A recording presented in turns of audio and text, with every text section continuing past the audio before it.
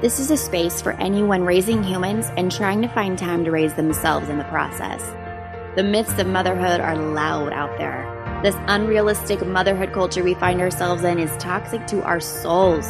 It imprisons our progress, stunts our growth, and breeds limiting beliefs that altogether keep us overwhelmed. It's my mission to push the eject button on this crazy ride and help you find peace with your process. Through mentors and mistakes, I have learned that we have way more power and permission than we realize. Jesus didn't just die to give us everlasting life in heaven. He died to give us abundant life, a full life right here on earth, right now in the midst of your sleepless nights and your Cheerio-covered kitchen. I don't know about you, but I felt like I didn't qualify for that kind of full kingdom life while in the throes of motherhood. Listen to me, mama. You have access to all that Jesus died to give you. You're called to kingdom things even now, even when you can't remember the last time you read your Bible or when you say bad words under your breath after stepping on yet another Lego. Mothering is hard and overwhelm is real and understandable, but it does not have to be your every single day. I want to help you out of the wind and the waves of overwhelm and into the peace of overflow through super practical things like decluttering, simplifying your life, making your home work for you, to mental work like ditching the pressure of perfection and comparison, defeating those toxic thoughts, and learning about yourself, how you tick, and what brings you to life. We're covering it all. If it's not real, raw, and helpful, it is not allowed. Fullness is in front of you. Let's go get it together. You're listening to The Fullness Show. Welcome to another episode of The Fullness Show. I'm your host, Abby Haggard. I'm so glad you're listening today. We are coming back from a very long break that we've had from The Fullness Show, and we're diving back into the idea of family culture and how to build it, how to maintain it, and how to carry it. And today we are talking with a very special guest, a friend of mine, and you'll get to meet him in a minute. This is a two-part episode, so you'll get part one today and part two next week. And I'm just so excited about this episode. It's very deep. It's very, it's just full. It's full of goodness and gold and it's wisdom. You're going to grab a lot today. It might be one that you want to listen to a couple times. Steve Sauceda is here to share his story, share what he's been through, what he's learned, and the power of the vulnerability, the power of confronting the lies that we have believed for a long time, and just what humility does, what just breakthrough looks like, and walking it out in real time. And this applies to every single breathing human. So I'm really excited about today. Let's dive in. All right, welcome everybody to another episode of The Fullness Show. Today is a very special day. I have a good friend, Steve Sauceda, with me today. Steve, welcome. We're so glad you're here. Hey, I'm glad to finally be here. Given our schedules in life, the fact that we were able to find time, there's still a day of miracles happening. So true. So true. It's April 19th at 8 p.m., huh? That's right. I'm so glad you're here. Steve, like I said in my intro, has been a longtime friend to Chris and I. We've done ministry together, done life together. Yes. And I'm just so excited to have you on the show. You've been one of the guests that I've been excited to get on here for season 2. And today we're continuing. This is our comeback episode from a little break that we've had. And we broke off from an episode that was from a past vlog that I did a couple years ago, covering a really great book that we actually read at the same time, Steve, called Kill the Spider by Carlos Whitaker. Right. And Carlos has since become a good friend of yours and ours. And we've just grown and learned so much from him. And I love that you're the following episode because we've talked so much about that book and about about that journey of really allowing God to, illuminate the corners of our life to see where the spider is, because we don't want to clean up the cobwebs anymore. We want to go after the big things. And that's what we're talking about with family culture. And the fact that you're here is just a God thing, that you're wrapping up this whole series. So Steve, welcome again. Will you tell us a little bit about yourself and get us started? Yeah, for sure. And so happy to be here. As many of you know, probably, or didn't know, I used to have my own podcast and radio show that was on the air from March 2016 to November 2020. Abby was a guest on my show. Her husband, Chris, was a guest on my show several times. And it's just funny and fortuitous how things work. You know, as Abby was talking about Kill the Spider. And when I dive into my story, that is one of the books that actually launched my dive into getting healing and health mentally and emotionally and spiritually. And I remember, Abby, and I definitely want to get into who I am, but I think this dovetails so perfectly from where you last left off to where we are now for your listeners and your audience, that I found the book on accident. I was scrolling Instagram one day. One evening, I was at my parents' house, a big-time New York Yankees fan, and they were in the playoffs. So I'd ordered a pizza and went to go watch with my dad. And I'm there. You know, you're there, but you're not there. And you know, I'm just mindlessly scrolling. And there's a speaker that I followed by the name of Levi Lusko, who's a pastor out of Montana. You know, God has really expanded his reach. And he said, "Hey, today is launch day for my friend Carlos Whitaker and his book, Kill the Spider. Go out and get it." Normally, Abby, when I see stuff like that, I don't usually click the link or go follow. But for whatever reason, I was like, let me see what this guy's about. Who is this Carlos Whitaker? What is this? A Spider-Man? Is this a knockoff Marvel book? What is this? Right. Click on it, find it on iBooks, downloaded it immediately, and started reading. I stayed up till 1 a.m. that night reading because I was hooked. And within the first 3 pages, I was in tears. And at my parents' house going, this book is for me.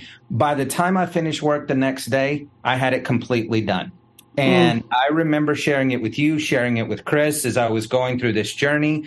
And I was still doing the podcast. You know, in hindsight, should I have been doing it? And we'll later find out as we end the story that it turned out to be very helpful for a lot of people.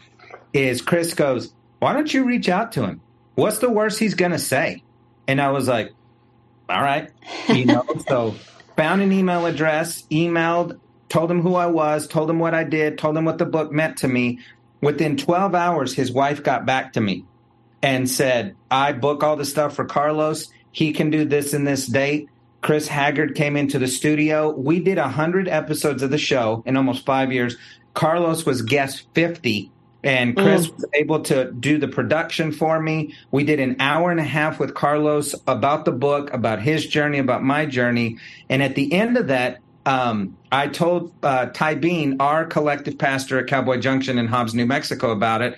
And you know Ty Bean, he goes, ask him if he'll come.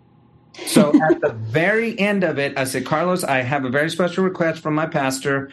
Would you be willing to come to Hobbs, New Mexico? He goes, I know where Hobbs is. I used to go to church camp at Glorieta, like 3 hours away from here. That's so crazy. So I put him in touch with Cowboy Junction staff, and about 7 months later, Carlos Whitaker is in Hobbs, New Mexico, speaking to an auditorium, and since then I've had an opportunity to develop a relationship, to have lunch, to have dinner, to pick his brain. But I will always be thankful for Kill the Spider because I have probably, Abby, bought 50 copies of that book and given them away since I read it. You know, when someone's like on that journey, I go, I got something for you to read. Yep. And here it is. And so that, I think it kind of springboards me into, my name is Steve Sauceda. I am a lifelong resident of Lee County, have been working in higher education for next month will be 19 years. Wow, if you can believe that. Currently work at New Mexico Junior College and am proud to be the Vice President for Workforce Development. I have been here for a little over 16 years.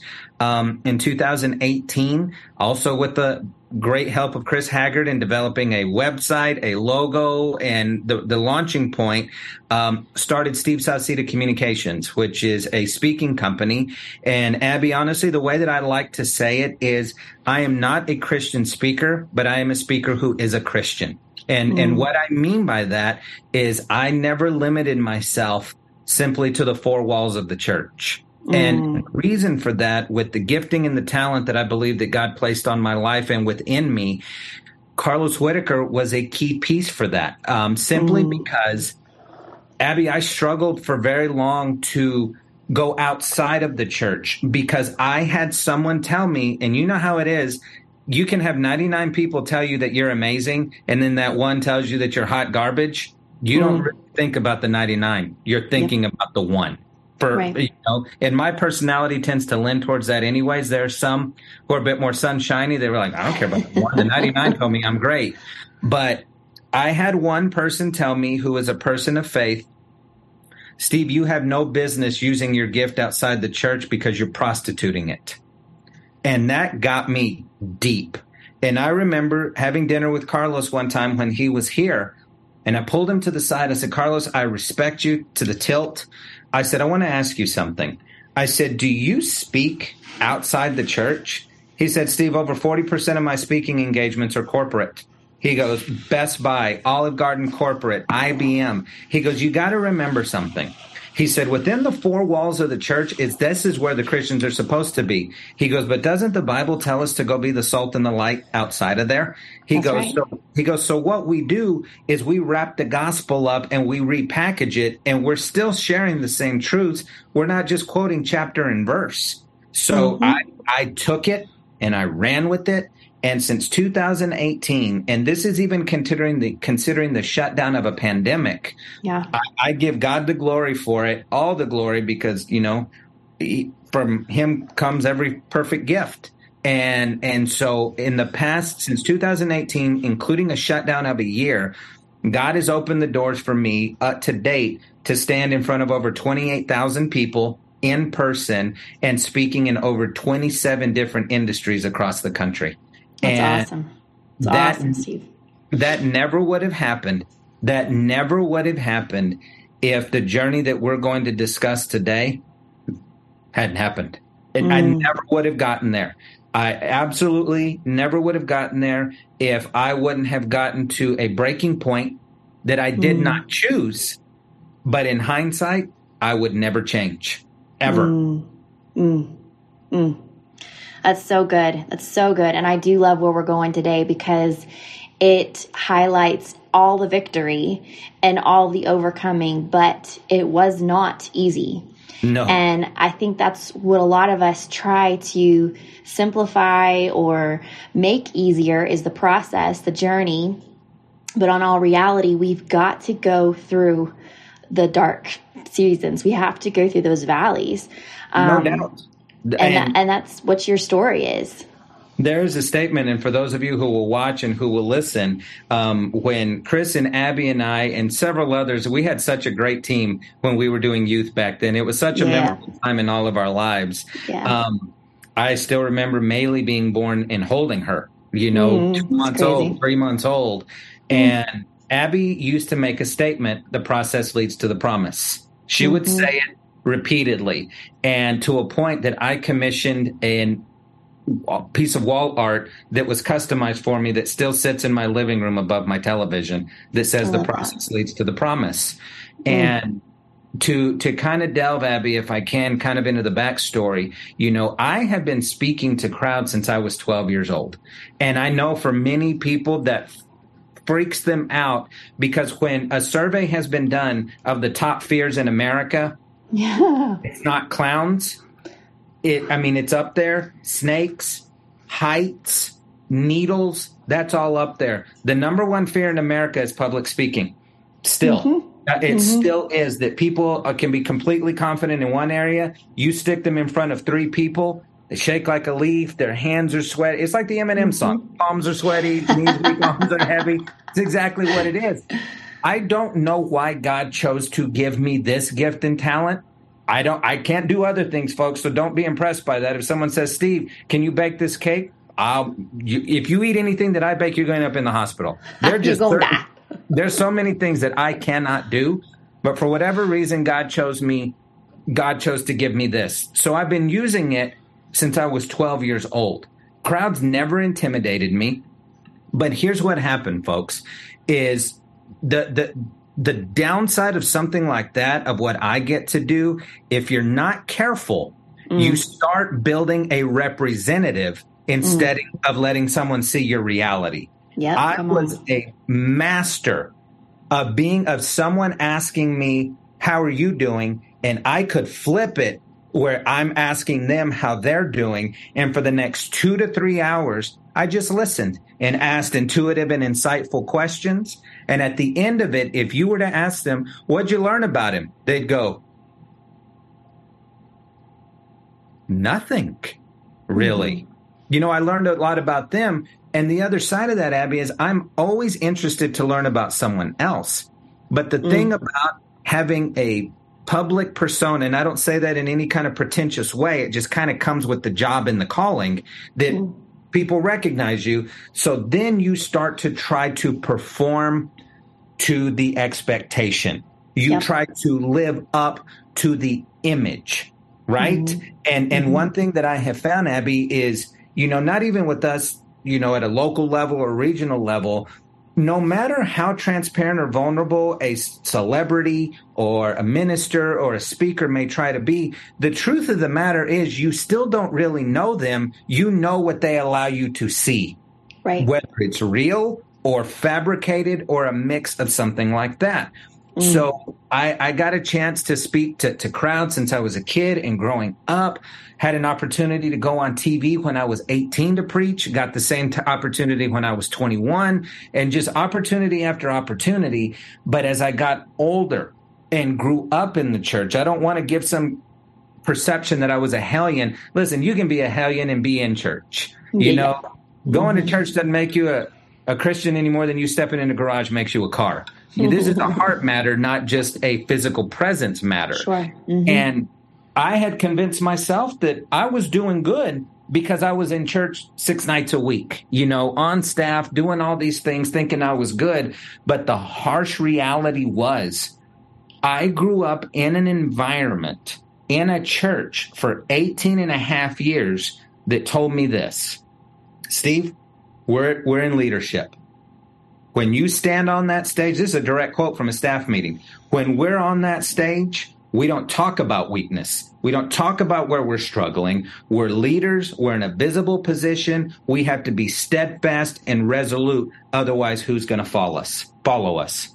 And Abby, that was my credo, my mantra, my theology, because it was pounded into me of you don't let them see you sweat. Because if you show weakness, where's your faith? Where are you? People aren't going to follow you. So for the first 36 years of my life, that's how I lived. That's how I presented myself. That's how I spoke. Would never talk about struggle. Steve, did you struggle? Like crazy. Was struggling inside. And the thing, Abby, kind of with our generation, and I talk about this a lot, people who are our age and a little bit older, and their parents and their grandparents grew up in a time that mental health wasn't even part of the vernacular. Right. If someone said the word, if someone said the word depression, our parents and our grandparents and great-grandparents envision a straitjacket in an insane asylum in a padded room. Seriously. And I think I'm proud of the generation that's coming up now, because statistics show that they are 38% more willing to talk about their mental health than any other generation in history. They're more willing to say, I'm not okay. I'm not good. Because still, even today, you'll have people that are struggling and you go, man, how you doing? I think I'm doing okay. It's still such a stigma to say, I'm not doing okay. So after 18 and a half years, Abby, I knew I had to make a life change. And I will never forget it for as long as I live. April 13, 2012, I celebrated every year by going to Starbucks and getting my favorite drink because I call it Freedom Day. At the time, I didn't know it was Freedom Day. I just knew I needed to make a change. And so for the next, that's 2012, 2016, 4 years later, had started making some changes, changed churches, recommitted myself to work and doing better. And I felt like I was better. But Abby, all that really was in hindsight was cleaning up cobwebs. It was not killing spiders. Because even when I went and made a new group of friends and a new environment, I felt accepted for once for who I was and not simply for what I could do. Right. But I was still just living behind the facade. I was still only willing to let people go so far. It's like, I'll keep you at arm's length. I'll let you in, but at arm's length, like, I'll let you meet my representative, because I was so afraid to be seen as I was, because there was such a fear of, are people going to love the real me? Not the speaker, not the visible presence, not the this and that, but just Steve. And I was terrified to let people in and see that. So 2016 rolls around. And at that point, I had the best professional year of my career up to that point. I had been waiting. I had just gone back to college and completed my MBA. I got it done in 2 years, self-financed, no student loans, no student debt, carried a 4.0, and the place that I was working created a position for me to be promoted. Came with a nice pay raise. At that point, I had won Outstanding Young Man of the Year in the city of Hobbs. I had won Distinguished Young Alumnus from my former college where I got my bachelor's degree. And Abby, here's still the craziest part of my life, and you can see it right over here. I landed on the cover of the Permian Basin Oil and Gas magazine. No one has ever been on the cover in the past 7 years. And it's like, what is a guy like me who looks like me, who can't even walk in a pair of boots and doesn't own a belt buckle or a pair of jeans, doing on an oil and gas magazine? And I felt like everything was coming up roses for Steve, honestly, but still living in the shadows, because I still wasn't being real. It was just still building that persona, building that person that people wanted to love. Yeah. But to be honest, in hindsight, I really wasn't loving myself because I wasn't being honest with myself. It's like you were living behind your avatar. Yeah, I was living behind my avatar. Absolutely. Early part of 2017 rolled around. My world came apart.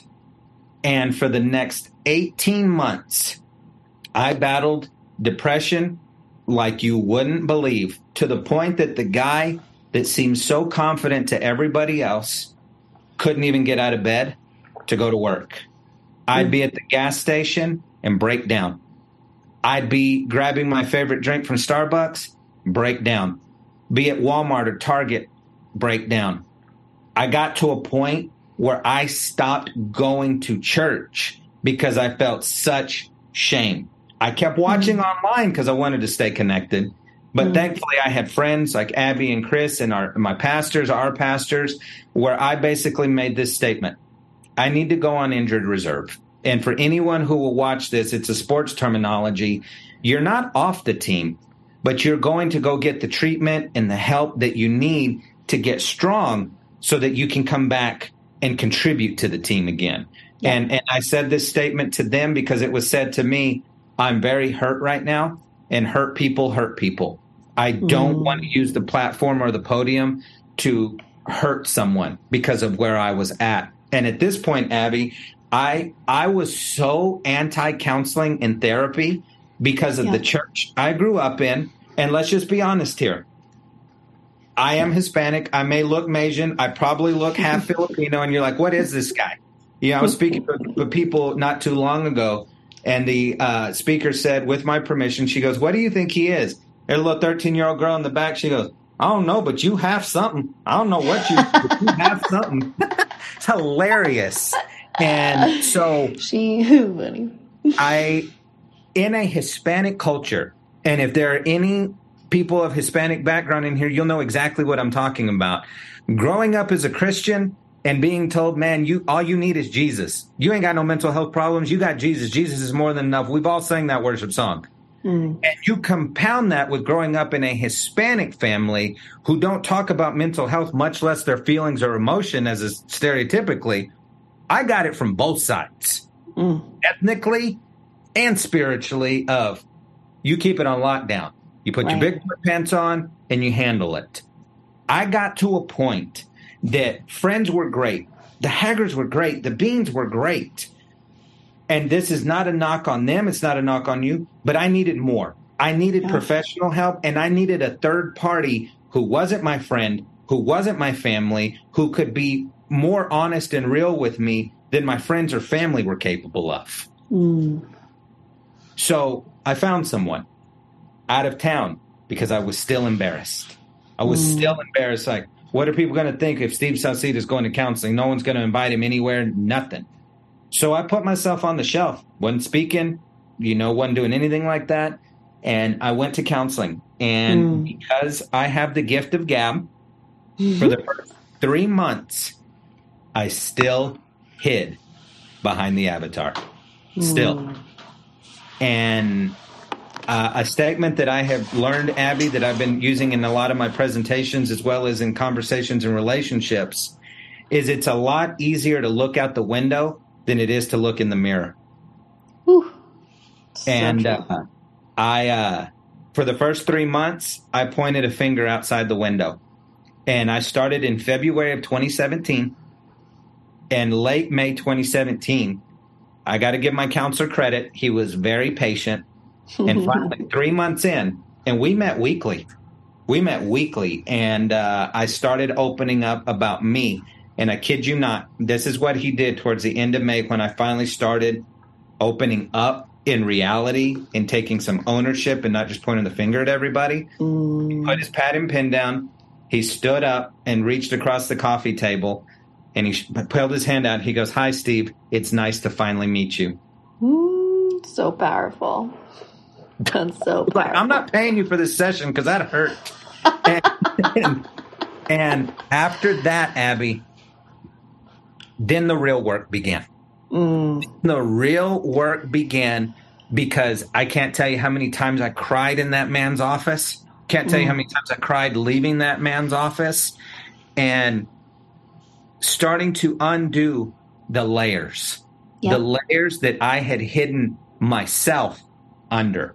What I started to do was identify with my gift instead of with my God, and it started to come down to, Steve, if you strip away this, if you strip away this, you strip away this, you strip away this, you strip away that, he said, what are you? And I'll remember the first time I said nothing. And then he goes, you're not a child of God? I was like, I had gotten so off on it. Yep. I had forgotten the one thing that could never be taken away from me. It's the only thing. This right here, this title, this can be taken away from me easily. Whatever they pay, all this stuff around me, all of it can be taken away. The vehicle I drive, the house I live in, the beautiful girl that I love very much that I'm dating, that could go away. But the one thing that is resolute that he would say is, Steve, you get to do that. You are a child of God. I mean, I had to repeat that. And folks, I'll be honest with you. Several years later, I still have to remember that. Yep. And so started doing the work, started putting the work in constantly of self-awareness, because I made it my mission like a madman to get to know myself. And one of the things that helped is I remember Chris and Abby would always tell me about the Enneagram. If you don't know what it is, it's a phenomenal tool. It is not a personality test. It is actually measuring our motivators and our core fears. And it's a fantastic tool that I remember one night I went to their house late and we took it together. So only time we can hang out is late at night when all our kids are in bed. It's like after 9 o'clock. And I remember when I took it, both Chris and Abby go, we figured that's what you were. We knew you were 3. Since then, I've incorporated it into presentations. I use it with my own staff because if you're honest with it, the results aren't going to surprise you, but it helps you understand others and what motivates them and what their fears are and how to connect with them. Yeah. So, Abby, I started doing the work. And again, I put the speaking to the side, kept working on me. And here's some of the biggest things, folks, that I can tell you that came out of that. For the first 30 years of my life, I didn't have friends. And that was a harsh reality. I had people who were friendly with me for what they could get from me. And I never knew the difference. It was almost like I had to do to get love. I had to do to be accepted. And the moment that I started saying no, I started getting pushed away. And I started being asked, well, are you all in? Are you really committed? And I thought that's what friendship was. Wow. And so I start growing. I get myself in another church environment, build a church family, and build new friends. And I would be remiss of talking this story without talking about Lalo Enriquez, who is my best friend in Lubbock. I can't even tell it without tearing up. I love it. Lalo and I have known each other for 25 plus years. And there was a time in my life that we were separated because I had believed a lie. He and his wife had moved away and were no longer part of the church. And it's so stupid. I even posted about it one time. I was like, folks, if you go to, if one of your friends goes to a different church, you can still talk to them. We're not in gangs, you know? I mean, it's such a toxic mentality from where I work that if someone left, they're dead to you. Excommunicated. Mm-hmm. And I remember when I left, Abby, the first thing that I did, April 13th, 2012, is I called him. I said, can I come see you and your wife? And I took him to dinner that night. And in the middle of Carino's Italian restaurant that doesn't even exist anymore, I asked for their forgiveness. And I said I was wrong. And that night, they invited me to stay in their home, you know, even after a 7-year gap. And so we reconnected 2012. Lalo and I rebuilt the friendship. And I remember going through that. And he would call me every day. And there were some days he would go, every day he'd say, Steve, are you at a 1? On a scale of 1 to 10, where are you at? And during this time, I was never above a 4 because I told him, I'll always be honest with you. I'm not going to sell you some bull because that's what I did for 36 years. And that helped get me to where I was. Right. Mm-hmm. And there were some days we talked for 3 hours. Some days we talked for 3 minutes. Some days I'd shut the phone on him because he made me mad because he told me the truth. And he'd call me the next day. How are you doing? 1 to 10. And I'll never forget, it was late 2017. He and his family are cruise people. They like to take cruises. He'd been trying to get me on a boat since then. I still hadn't gone. And I remember panicking a little bit. I knew I had my counselor. I knew I had my church. I knew I had my parents. But Lalo had become a real rock for me. Yeah, yeah. He's like, hey, buddy, I'm gonna be on the boat, but I'll be back in a week. You know, I was like, man, don't worry about me. I'm good. You go enjoy your family. I'll talk to you when you get back. Can't wait to see pictures. And I'm sitting at home one night, the first night. I see a text message from him. No, it was a Facebook message on Messenger. I thought he got hacked. I didn't want to open it. So I was like, so I took a chance and I opened it. And I can't even tell it. I bawled when I read it because he said, I don't have cell service, but I found Wi-Fi. And it works on Wi-Fi. And he checked every day. And the reason it's so powerful, because at that moment, it restored my faith in people and in friends. Because there was a small group of people that said, I don't give a crap what you do. If you never stand on another stage, if you never write another column, if you never go produce any more content, you're still our friend. We still want to go to dinner with you. We still want you to come over. We still want to go on vacation with you. I could not fathom that because my entire life was performance-based. Yeah. I'm only here for the performance that I can give you.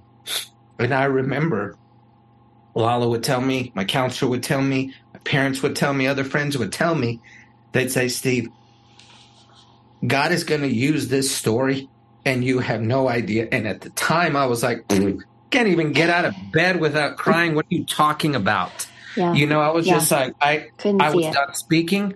I was like, I don't know if I could. I don't know if I would. I don't know if I should. Because, Abby and I have talked about this a lot. Shame is like a mushroom.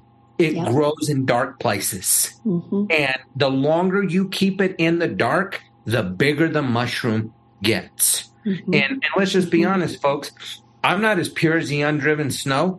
I've got mistakes, made mistakes. I've got a past. I've got tons of stuff that I've done that I'm not proud of. And that screamed in my head, Abby.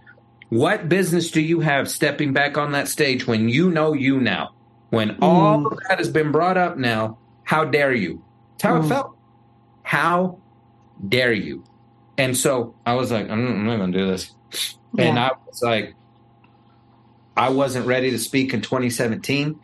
And then April of 2018, I was sitting in this very office and I got a phone call.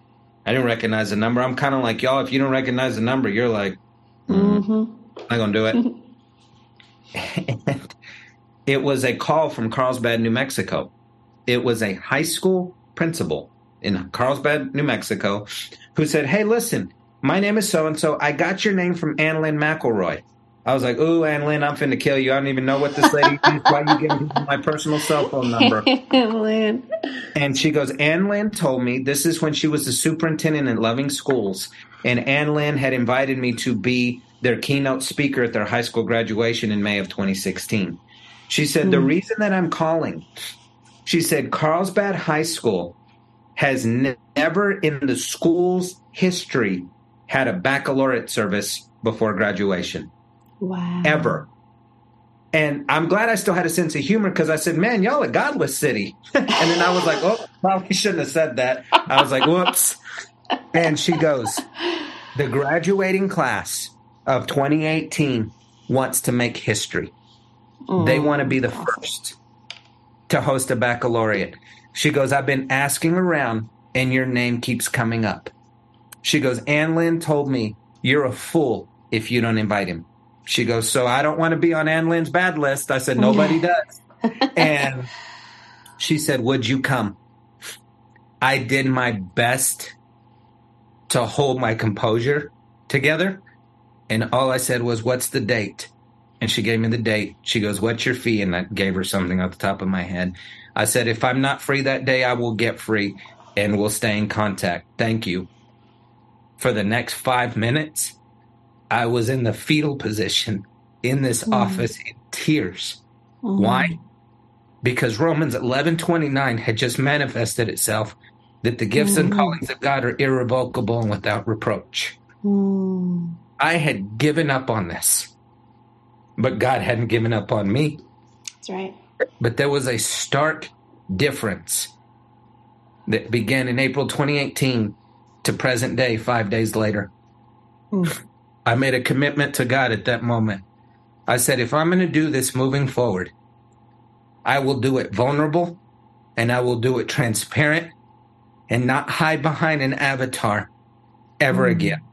And suffice it to say, as I said at the opening of this, God opened doors and continues to open doors that never in my wildest dreams did I think a skinny Asian kid from Lee County would ever get in my life. And I have been on the ride of a lifetime.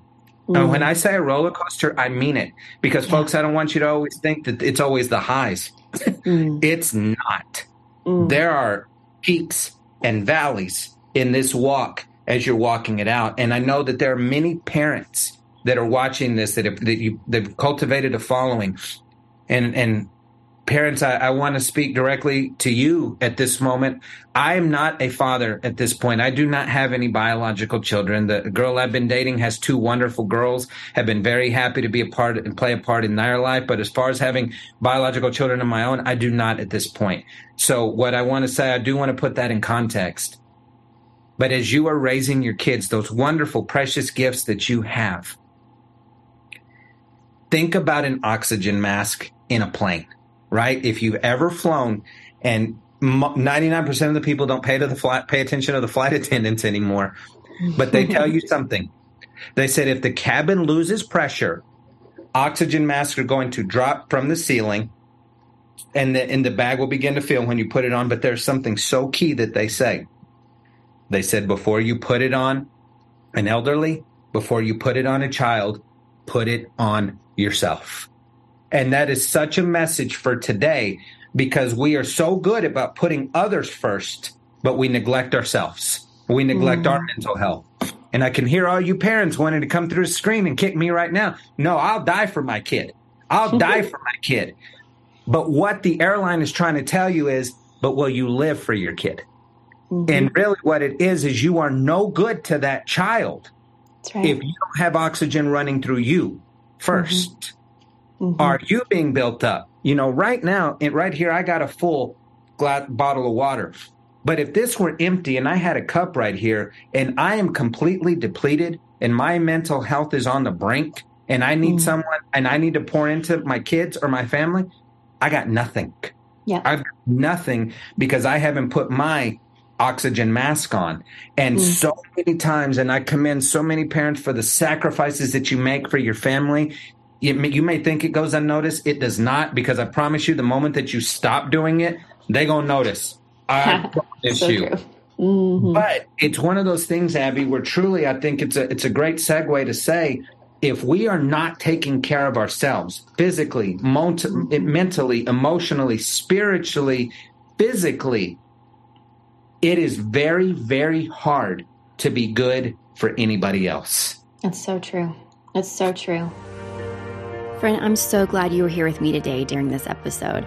If you're ready for more and want to start taking some action steps on what you've heard today, I want you to join a really special community called the Fullness Show Community.